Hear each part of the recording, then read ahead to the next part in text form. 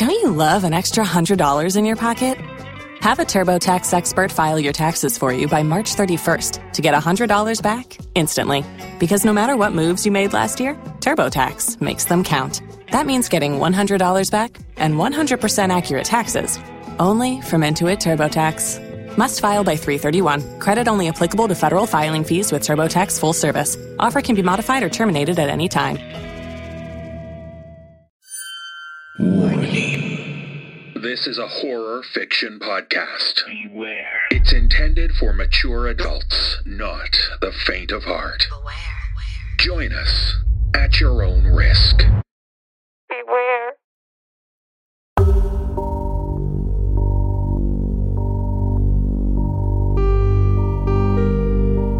For the dark hours when you dare not close your eyes. Tales of horror to frighten and disturb. Join us as the sleepless hours tick past.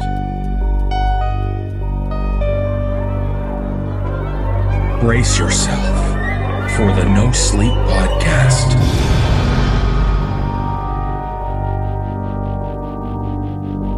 Season 5, Episode 20.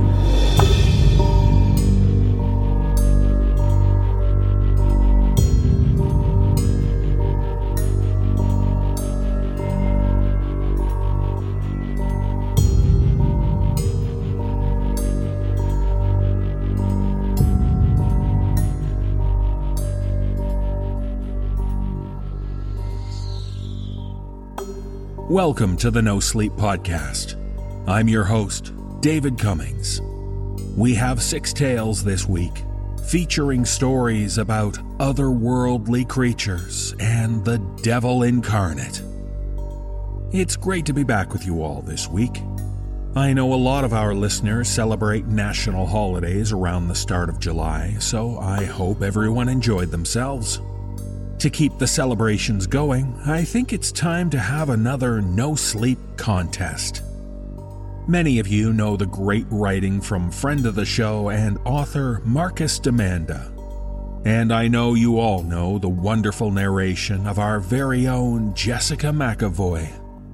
Well, those two have teamed up to create an audiobook version of Marcus's novel entitled Devils in the Dark. It's an engaging novel combining the themes of social media, bullying, and the paranormal. It's well suited for both young adults and adults alike.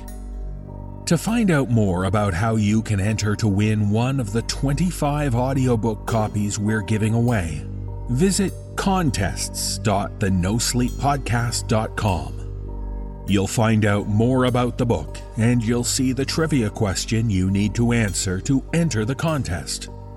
You have until July 25th to enter, so check it out and enter soon. A big thanks to both Marcus and Jessica for making this contest possible. I'd like to welcome a new narrator joining the show. All the way from the Netherlands, we welcome Eiko van Vingerden. Eiko is better known as Sir Aim on his YouTube channel, where he crafts audio productions of many no-sleep and creepypasta stories. It's great to welcome you to the show, Eiko. Thanks for sharing your talent with us. And finally, I want to make our listeners aware of a serious need in our horror audio fiction podcast family. Many of you know the great work being done by our friends over at Tales to Terrify. They continue to put out excellent shows after the tragic loss of its founder, Larry Santoro. But like many podcasts these days, they're finding the costs involved with producing high-quality shows getting too much to bear. Simply put, unless a lot more people step up and commit to donating to what they do, it's unlikely the show will survive into the fall. So please visit talestoterrify.com and consider sending them a bit of love in the form of a donation. Every little bit helps. It would be a shame to lose such a long-running and excellent show. I'm proud to say that the NoSleep podcast is a monthly donor to Tales to Terrify. I hope you will consider becoming one too. So with that, it's time to kick things off and start the show. In our first tale, we meet a man having a phone interview for a new job. However, as we learn from author Ryan Schwartz, this is a very bizarre and unexpected interview for many reasons, the least of those being the fact that it takes place in the middle of the night. Narrators Jesse Cornett and Alexis Bristow read the tale for us. So if you're looking for work, I think it's safe to say that for this one, you need not apply.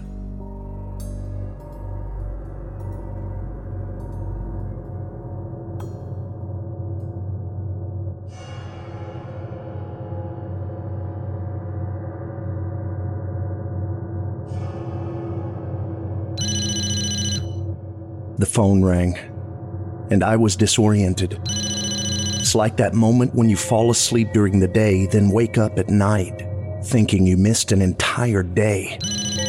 I didn't know what time it was, what day it was, where I was. But I slapped around on the nightstand until I felt the brick buzzing and lighting up and displaying a restricted number. It was 2:22 in the morning. But despite any gut feeling and sudden alarms going off in my head, I answered the call. Hello? I'm not one for enunciation in the middle of the night, so I'm sure I sounded something like that. My tongue was dry and my mouth was tacky, so the caller would just need to deal with it. Good morning, Mr. Blake, and thank you for speaking with me. This will only be a 15 to 20 minute phone screen for the position. I shot up, startled by the clear, cheerful tone. There was something sinister, a down-tuned sound just behind the voice, just at the edge of my hearing. I could feel it. I'd like to begin by discussing your experience a bit, if that's all right. I sat there. The phone was plastered to my ear. I wasn't groggy anymore. I heard what he said. I sat there. Are you still on the line? Some rustling of papers, then the sound of metal screeching and grinding against metal. It made my teeth throb. Okay, it appears you are... What? So, Mr. Blake, it says here that you are not particularly religious. Is that correct?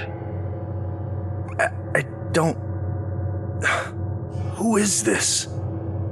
Mr. Blake, there will be plenty of time for your own questions soon enough, but for now, let's keep the focus on you. You are not religious? The religious probing, strangely, put me at ease. This was some witness or Bible telemarketer that just happened to screw up their time zones. It's 2 in the fucking morning right now. I have work tomorrow. Can you just take me off your list? You're saying that you do not wish to be considered for the position? He sounded disappointed. I don't even know what fucking position you're talking about. I was screaming into the phone, and it was a wonder my son hadn't woken up to pop his little head in, or that my wife, sleeping like a rock beside me, hadn't moved once. Not even stirred. She had a knack for pretending to sleep when she didn't want to deal with the late-night issues. Sir, Mr. Blake, there is no need to use such profanity. If this isn't something you feel comfortable answering, we can move on. But I can't promise your uncooperative attitude won't be taken into consideration. He flipped the switch on the cheery voice, sounding like a saccharine caricature of what the word nice even means. Shall we continue? No! I hung up the phone and put it back down on the nightstand, closing my eyes, but unable to settle. My mind was swimming. Late night thoughts, insomnia, worry. They've been shadows in the corner of every room I've tried to sleep in for years. The call didn't help. Mr. Blake, I really have other people I need to be speaking with. What the? I grabbed the phone and powered on the screen. Nothing. There was nothing indicating a call was in progress, but there was the voice leaking from the speakers. Or was it leaking from the room itself now? Who? What are you? My name is Mitchell, and I'm moving on to the next topic. Mr. Blake, how often do you think about dying? Every word came out slower and deeper than the last, like someone gradually stopping a record with their finger. I had tunnel vision. Even in the pitch dark, with nothing but the moon streaming in to light a useless patch of carpet, I felt like the walls were closing in, like I was suffocating on this conversation. But this time, with little resistance, I began to answer. Often, never. What the fuck kind of questions are these? The profanity really isn't helping your chances, but I appreciate the candid response. Mitchell's voice was normal again, save for that dark feeling, like a sinking chill down my spine. Do you want to die? Well, no, I couldn't stop. I suppose I don't want to die, but... Then you might be the candidate we're looking for. Mitchell cut me off. This time, he wasn't so cheerful. Ice. The words cut like a biting frost. Last question. Would you kill? I don't know. Tears welled up in the corners of my eyes for what felt like no reason at all. The question itself knocked the wind out of me, and suddenly I knew why I was being interviewed. The pills, the failed overdose, my latest attempt at suicide. It had been an application. A life for a life. Well, Mr. Blake, this phone screen has been going on a bit longer than anticipated, so please check your email regularly. We will be in contact. Have a good night, or I guess it's morning. Mitchell laughed good-naturedly and hung up the phone to the sound of shrieking violins. The room brightened a bit, or at least I thought it did. Danielle finally stirred. What's wrong, hon? She sounded apprehensive. Waking up to your husband sitting up in bed at nearly 3 a.m. would do that to a person. But I looked at the clock. 2:23. Did you not hear me on the phone? My eyes adjusted, and I could see hers widen. Your phone's downstairs, Nick. I didn't think I needed to bring it up when I came to bed. She turned on the bedside lamp, and we both immediately shielded our eyes. Eventually, she looked up and finished her thought. You're not holding anything, babe. She was laughing. I wasn't. But I couldn't justify an explanation in my head besides a nightmare. I dreamt the phone call. I dreamt Mitchell. I dreamt the hooves that had been barely visible standing in that spot of moonlight on the carpet. So after some fits and starts, we were both back asleep. Morning came to save me from the dark. I woke up at 7 a.m., feeling like death, but glad to see the sun. My head swam as I moved like a robot through my routine, making it to the kitchen for pancakes with the little man before Mommy drove him off to school, and I left for a day of wearing a tie and not doing much else. I found my phone, sitting innocently enough on the coffee table. There were, as I expected, a few emails, but nothing recent in the call log. Work email, junk, LinkedIn invite. Follow up with Mr. Nick Blake regarding the position. Open. Good morning, Mr. Blake. I'm happy to inform you that after our rather unorthodox phone screen, you have still been chosen as a candidate to move on to the second round of interviews. This interview will be in person, so please give me your availability, and I will try my best to stick to it when I drop by again. I look forward to speaking with you further. Mitchell Oren Starr, Founder, CEO. So, have you ever thought about dying?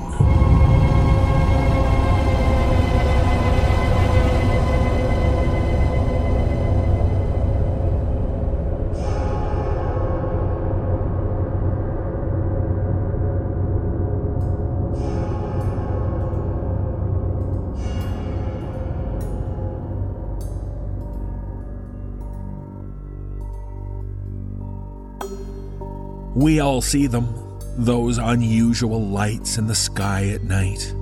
Shooting stars, satellites, planes. They aren't much to get worked up about, but don't tell that to author C.M. Monroe. You see, she and her husband encountered something one night, and as a result, they won't look at the night sky the same way again. Narrator Alexis Bristow reads the tale for us, and this one is no Hollywood movie. This is about the real Men in Black.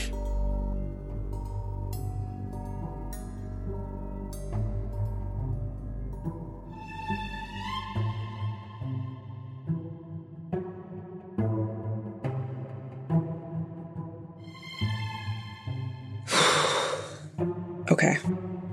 Let me start by saying, I'm going to sound crazy. Hell, even I think I sound crazy. You know that feeling you get when something you never imagined would happen to you happens?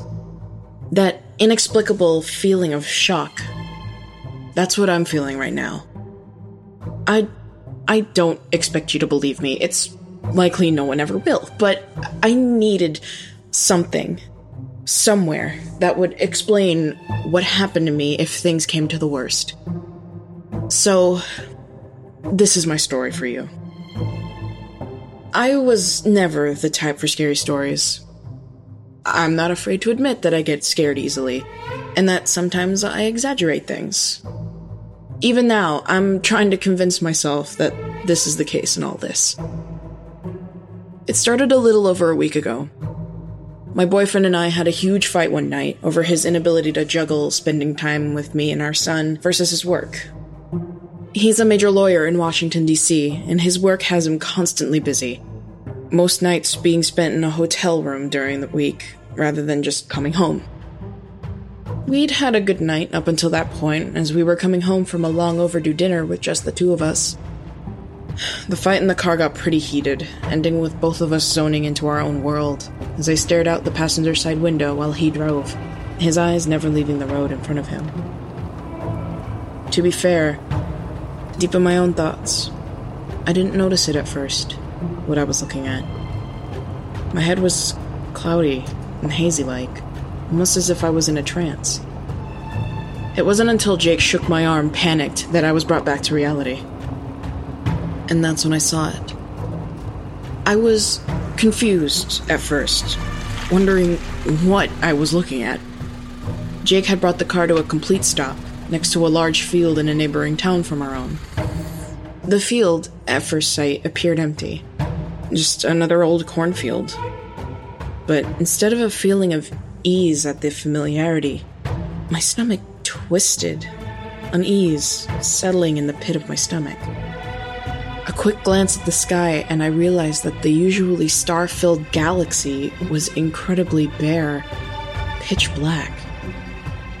Figuring there was some sort of an eclipse or something, as I'm not much of an astronomy person, I shook it off. But the feeling of unease remained. Just as I was about to turn back to Jake, I heard the door to the car open, and before I could stop him, Jake was running out of the car and towards the field, his eyes transfixed on something that seemed to draw him in. Quickly unbuckling my seatbelt, I hopped out of the car, running after him as quickly as I could in the incredibly uncomfortable heels I'd chosen for that night. I just about nearly twisted both my ankles when Jake stopped, just at the edge of the cornfield, making my following easy as I finally caught up to him. I stared at him incredulously, the shock and confusion making it difficult to speak. "Jake, what are you doing? Come on, let's just go home." I frantically grabbed at his arm, the look on his face unsettling me. His eyes were dark, instead of their usual clear blue, and he looked right past me, as if I didn't even exist. He stood entirely still, not moving an inch as I prodded more. "Jake, you're scaring me. Please, let's just go home. The babysitter has to leave by midnight. Let's just go, please." I was desperate now, pulling at him with all my might, but his legs were rooted to the ground like trees. Much to my relief, he finally opened his mouth to speak, his voice just a whisper. "Kayla, look at that field. Do you see that glint? That really small light? What is that?" Reluctantly, I turned, glancing toward the direction he was facing. I didn't see anything but the darkness and the cornstalks on the ground. I shifted back to Jake, confused. "Honey, there was nothing there. Let's just..." But before I could finish, Jake took off again, this time disappearing into the field. Cursing, I slipped off my heels and bolted after him, each lash of corn flipping wildly as I attempted to keep up to his pace. He eventually slowed, and I could feel the sense of panic in my stomach heighten. Just as I reached him, the cornstalks gave way to a small clearing in the middle of a field. And I will never forget, never in my entire life forget what was in the middle of that field. I was the first to move towards it. Both of us were silent as I crept forward, until I was inches from the metal that embedded itself in the ground. It was massive. I'm telling you, in my entire 28 years, I've never seen anything I couldn't explain like this. In the middle of this cornfield was a large metal object. It was shaped almost like a plane, but there was something off about it. The metal itself emitted a red glow, barely visible unless you were close to it. It wasn't circular like everything you might read on this stuff. I might have thought it was a jet if I hadn't seen it myself. There were no windows anywhere on this thing, no visible doors, in fact. Really, no visible ways of moving in and out of whatever it was. My hand reached out forward to touch it, almost like a moth drawn to a flame. I couldn't help it. But before I could feel anything, a ringing sounded in my ears, startling me enough to throw me backwards, my hands cupping my head.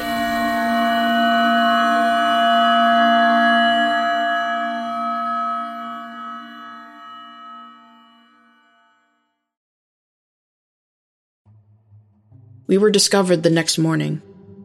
The babysitter had called the police when we didn't show up back at home, and they found our car on the side of the road. The police said that when they found us, we were sitting in a fetal position on the ground, just staring into space. I don't remember any of it. Now, I'm the type of person to try to forget this kind of thing. Despite Jake's pushing from his curiosity, I refuse to talk about it, letting it slip from my mind.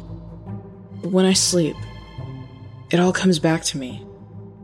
I'm waking up every night screaming. I don't know why.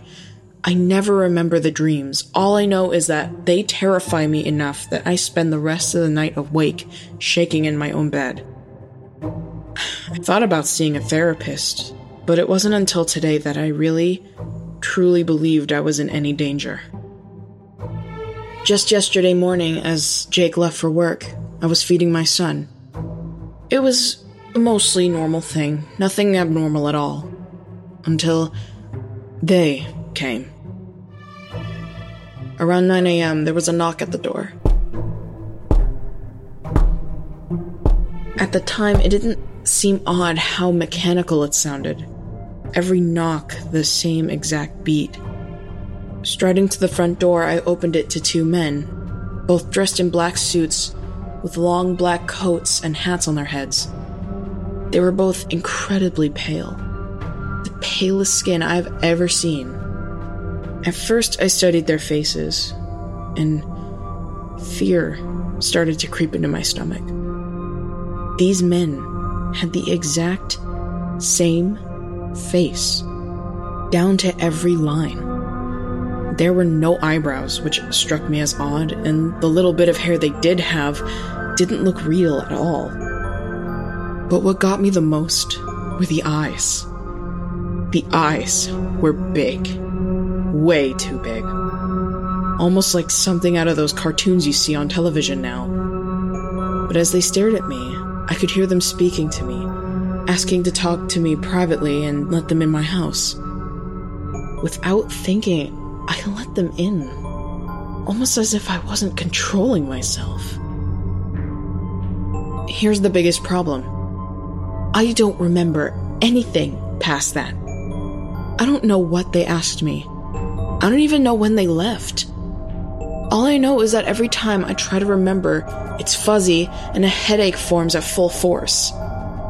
When I think of what I could have said, a remarkable fear comes over me. A sense of foreboding. I don't think I'm supposed to tell anyone, but I'm at my wit's end.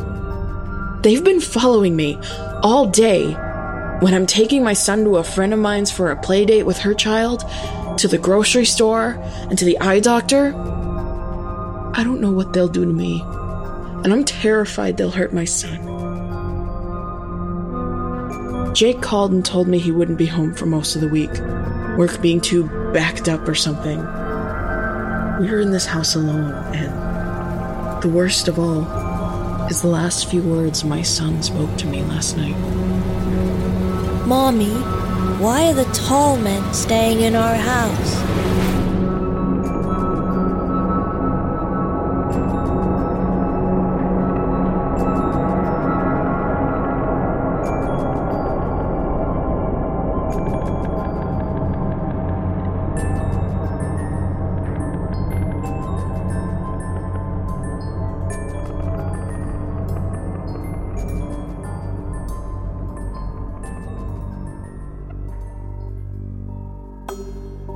It can be a real privilege to know your grandparents, especially when they're willing to share all the great stories of their long lives. As we discover from author Michael Marks, a young man enjoys his grandfather's tales so much, he gets him to record them so he can listen to them over and over. It's only when he finds a recording his grandfather made on his own that he learns of a terrifying event from the long ago days of his grandpa's youth. Jesse Cornett joins me for this tale as we hear what the grandfather recorded for his grandson, who realizes it was my grandfather's last story.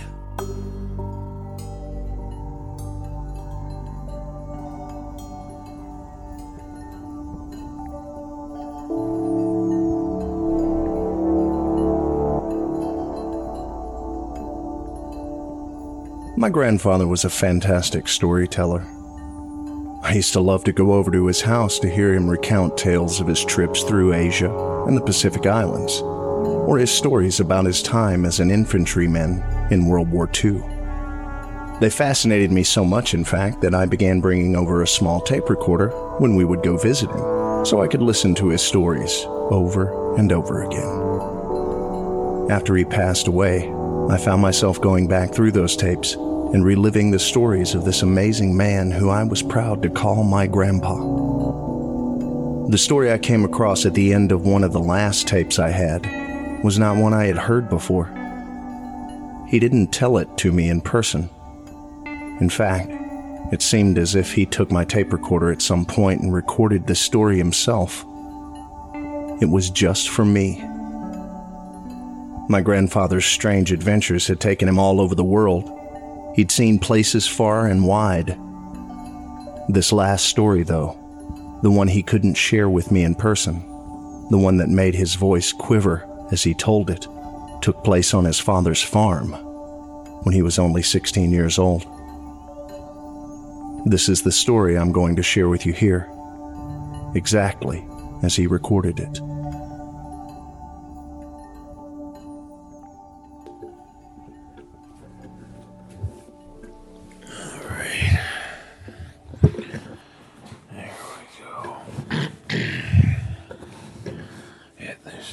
Damn tape recorder set up.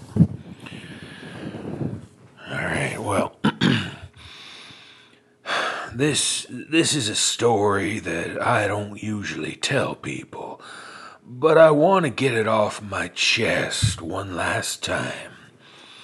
Before you, I'd only ever told one of my old army buddies and your grandma, neither of whom I think fully believed me.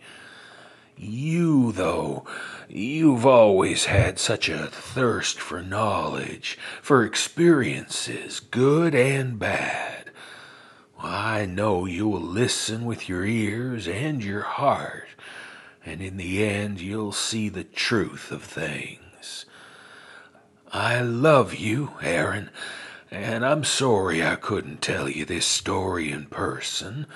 It would crush me, though, if I had to see a look in your eyes that says you don't believe me either. I just couldn't take that chance. So, here goes. When I was 16, a little younger than you are now, there was a massive storm that rolled in over my parents' farm. My father had left me in charge of the place, as he had gone into town for a few days. This left only me, my mother, and my sister Alice on the farm as those black clouds rolled in. I can still hear my father's voice in my head, just as he sounded that day when he left for town. In his gruffest voice, he said to me, "Ephraim, you watch your ma and your sister. You're the man of the house while I'm gone." Well, I can even remember the way it felt when he tousled my hair after he said it. I also remember just how alone I felt watching him leave, a feeling that got much worse later that evening as I watched those dark clouds blot out the setting sun and cut an inky blackness across the fading orange light of the sky. Well, of course, I performed my duties, knowing what was coming. I closed and secured all the storm shutters and took the horses into the barn. I made sure I brought in as much of the firewood as I could and covered the rest as best as possible. Still, even knowing I had performed my tasks to the letter, I couldn't shake the feeling that something bad was going to happen. Something terrible was coming in with that storm, and I knew it. Well, your great-grandma had made a nice stew that night, and we all sat down to eat by candlelight shortly after the rain began to fall. Well, the wind was howling around the house, shaking the storm shutters and causing an eerie wailing sound outside. Alice, who was 10 at the time, seemed to be able to sense that I felt uneasy at the storm. She tried her best to cheer me up as we ate by making faces at me from across the table. She would pull the corners of her mouth down and stick her tongue out at me, a small piece of carrot still hanging from the end. This started me snickering, and of course caught the attention of my mom. Well, I thought we were going to get the evil eye from her, but instead she joined in the laughter. After a few minutes, we were all making faces at each other and laughing. It broke the tension, and I started to feel better, for the moment, at least.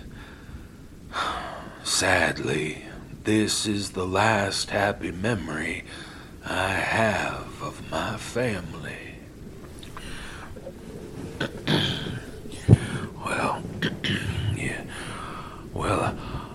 Our laughter was interrupted by a sharp knock at the door.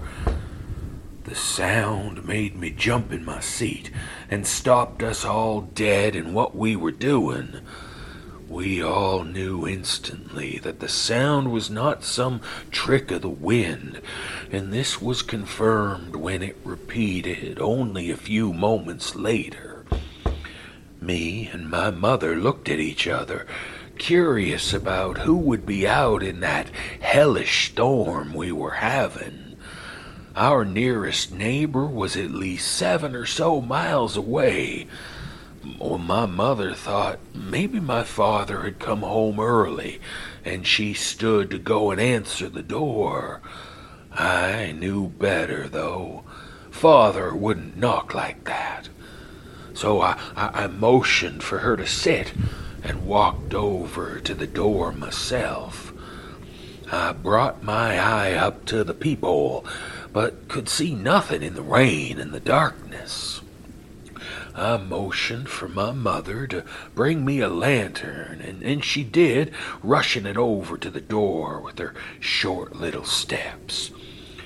I took it from her and told her to step back as I unlatched the door. As I started to pull it open, I can remember battling with the wind to keep it from flying free from me and swinging open with all the force that nature could muster. A small sliver of lantern light shone through, illuminating a bit of the porch, but I couldn't see anyone there. I looked back at my mother, who shrugged as if to say, "Who knows?" Alice stood behind her, hiding, her head peeking out periodically to see what I was doing. Well, suddenly, seemingly out of nowhere and defying the ruthless wind, a crow landed directly in front of the doorstep. It stared up at me with its beady black eyes and cawed at me as if it were heralding its arrival.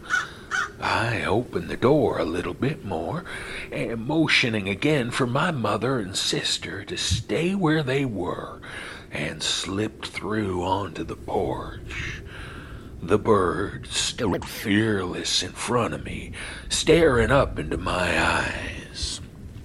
I shone the light around the porch and saw nothing, simply the pouring rain just beyond the awning. I was about to turn around and go back inside when suddenly another crow landed on the railing of the porch.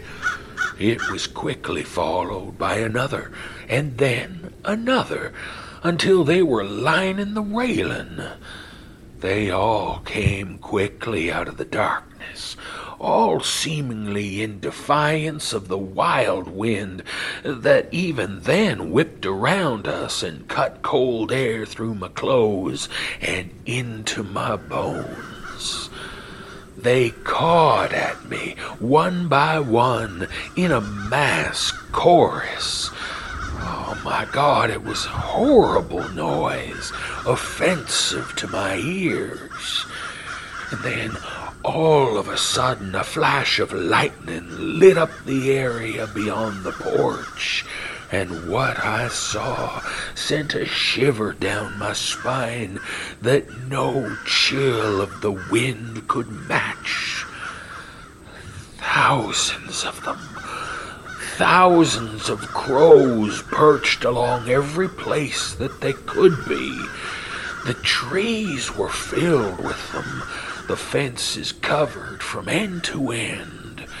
They walked along the ground and floated lazily through the air, held aloft by the powerful wind. The thunder followed a few seconds later, and they all began to caw wildly as it roared across the night sky. Well, this time they were not heralding their own arrival, but the arrival of something else. Another flash of lightning followed quickly. This time I saw what they were calling out for. A man who had not been there only moments before, standing at the foot of the stairs. He was wearing a long black raincoat and a black hat. I couldn't see his face, even as I moved the lantern in his direction. It was as if the light was scared to touch him, or swallowed up by his mere presence. No matter what, he remained cloaked in shadow. I know how insane this all sounds, Aaron, but I swear to you, on everything that's good in this world, that's what I saw.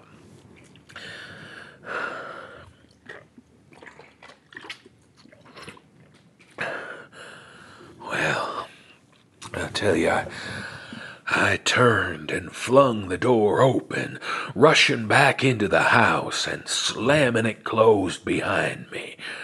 I shut the latch and every other possible lock on the door.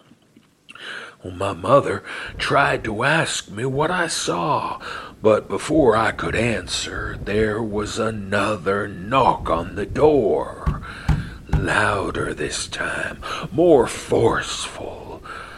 I pushed my mother and sister behind me, trying to move them away from the door.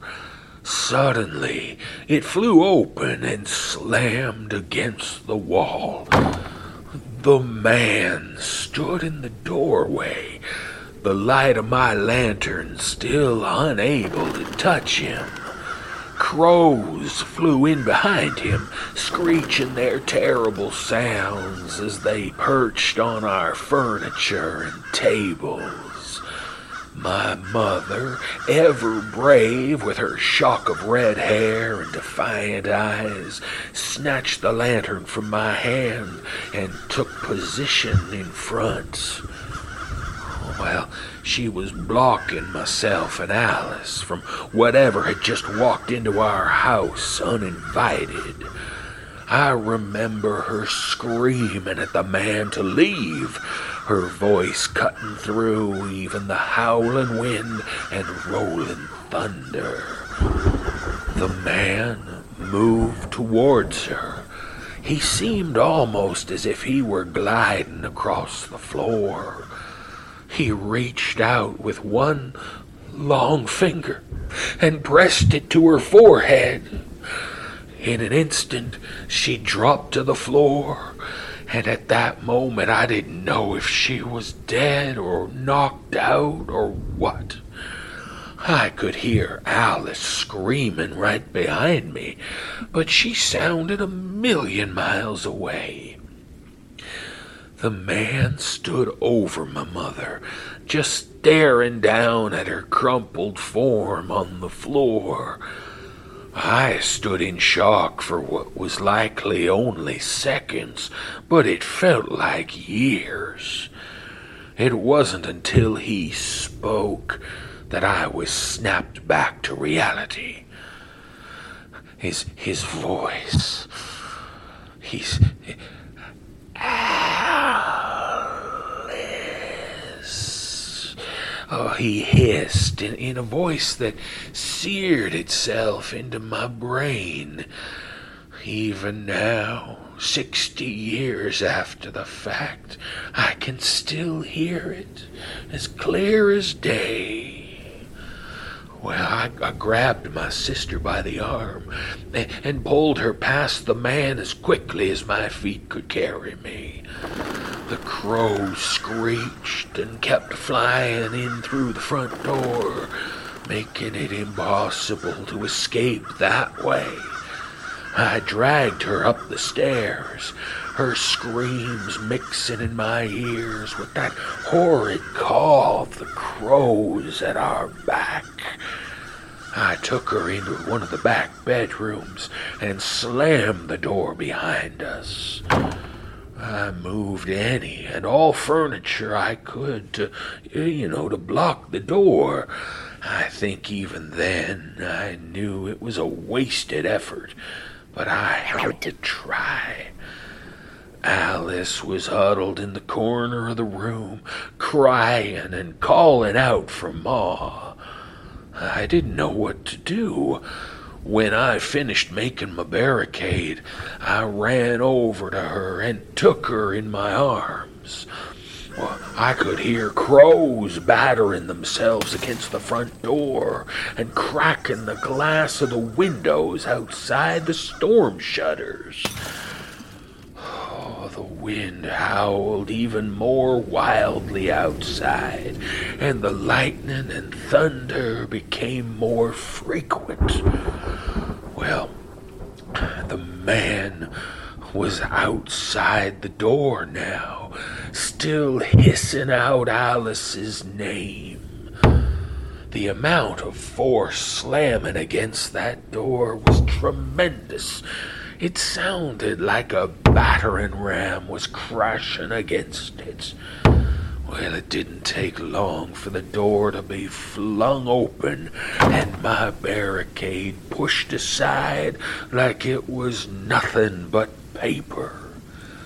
Well, the man stood in the doorway of the room, staring at us, still cloaked in shadow. He approached again, that inhuman gliding motion, bringing him even closer. I could feel the hair on my arm stand up as he got near. Every time he hissed Alice's name again, it felt like my mind was unraveling. Well, Alice pressed her face against my chest, sobbing wildly. I looked up at this horrible thing that stood above us. His eyes, Aaron. I could finally see something other than the shadow, and it was his eyes. They were electric blue. They seemed to be made out of the storm themselves. I don't know how else to describe it. I knew in that moment that the chaos outside, the crows, and this man in his wide brim hat and black raincoat were the same, all part of one unstoppable force. He reached down towards me with that same long finger that touched my mother. I felt it press against my forehead, cold as the grave. It sent what felt like a shock through my brain, and I blacked out.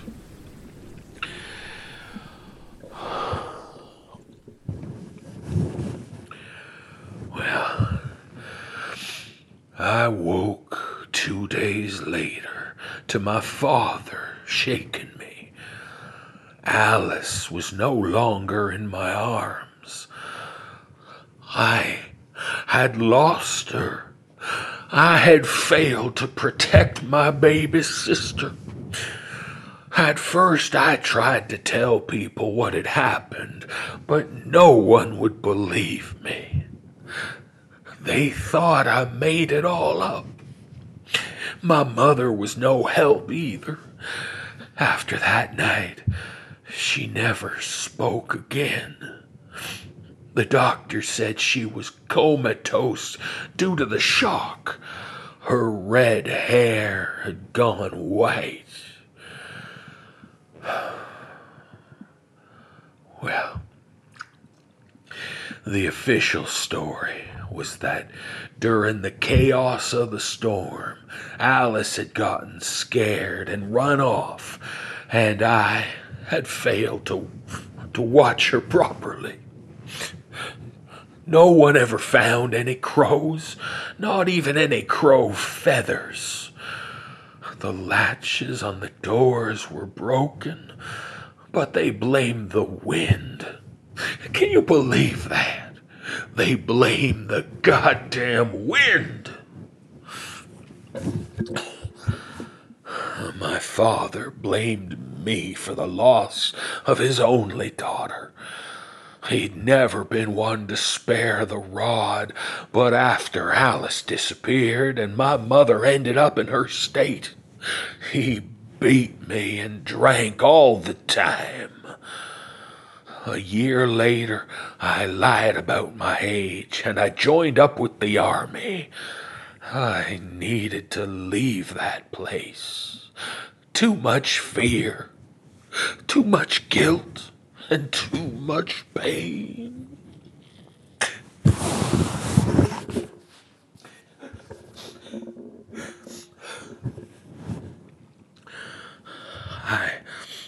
I thought fighting in the war would help me work through it, give me something else to think about. It didn't, though. I saw his eyes in the face of every man I shot, heard Alice's screams and the screams of every man, woman, and child caught in the crossfire. I even thought I saw him during that chaos more than once, standing there, drinking it in like some kind of horrible vampire. I could feel him and hear his horrible hissing when we heard about the death camps. He has always been with me since that night, following me. A tinge of darkness, a blotch in every light. My mother and father both passed away while I was overseas. I never spoke to them again after I left. I suppose the guilt and the anger were too much for me. It's something I truly regret.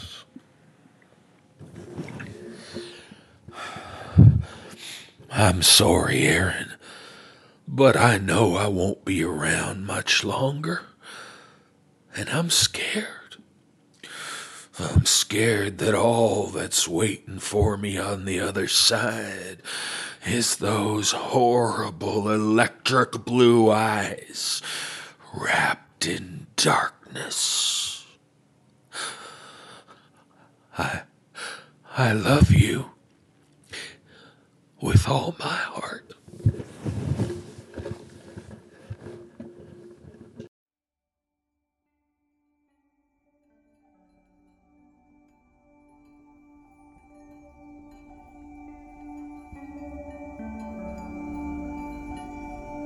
This is where the tape clicked off. When I first heard it, I sat in shock for a long time. My grandfather's stories were always wild, always interesting, always powerful, and most importantly, always true. I never doubted that. I hope wherever he may be now, it's not where he feared he would be. I hope he's in a place of light, or at least at total peace. I don't know why he chose to share this with me at the end, to share something so traumatic, so terrifying. It's unraveled a lot of what I thought I knew about the world and about him. I can't understand how horrible it must have been for him to carry that around with him. And honestly, I hope I never do.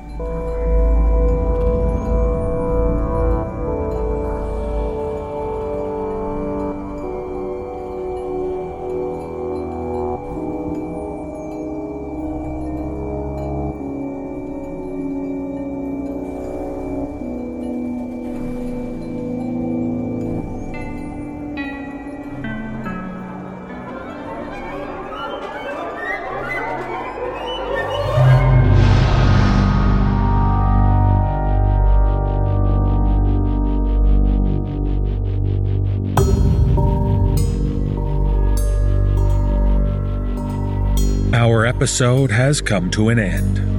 Thank you for spending time with us at the No Sleep Podcast. If you would like to learn how you can hear the full-length version of this episode featuring many more stories, please visit the NoSleepPodcast.com and click on the Season Pass link. Purchasing a Season Pass will help support everyone who contributes to the podcast. And in return, you'll get 25 full-length episodes and 3 exclusive bonus episodes, all for only $19.99. This is David Cummings. Thank you for listening, and join us again next week for the next episode of the No Sleep Podcast.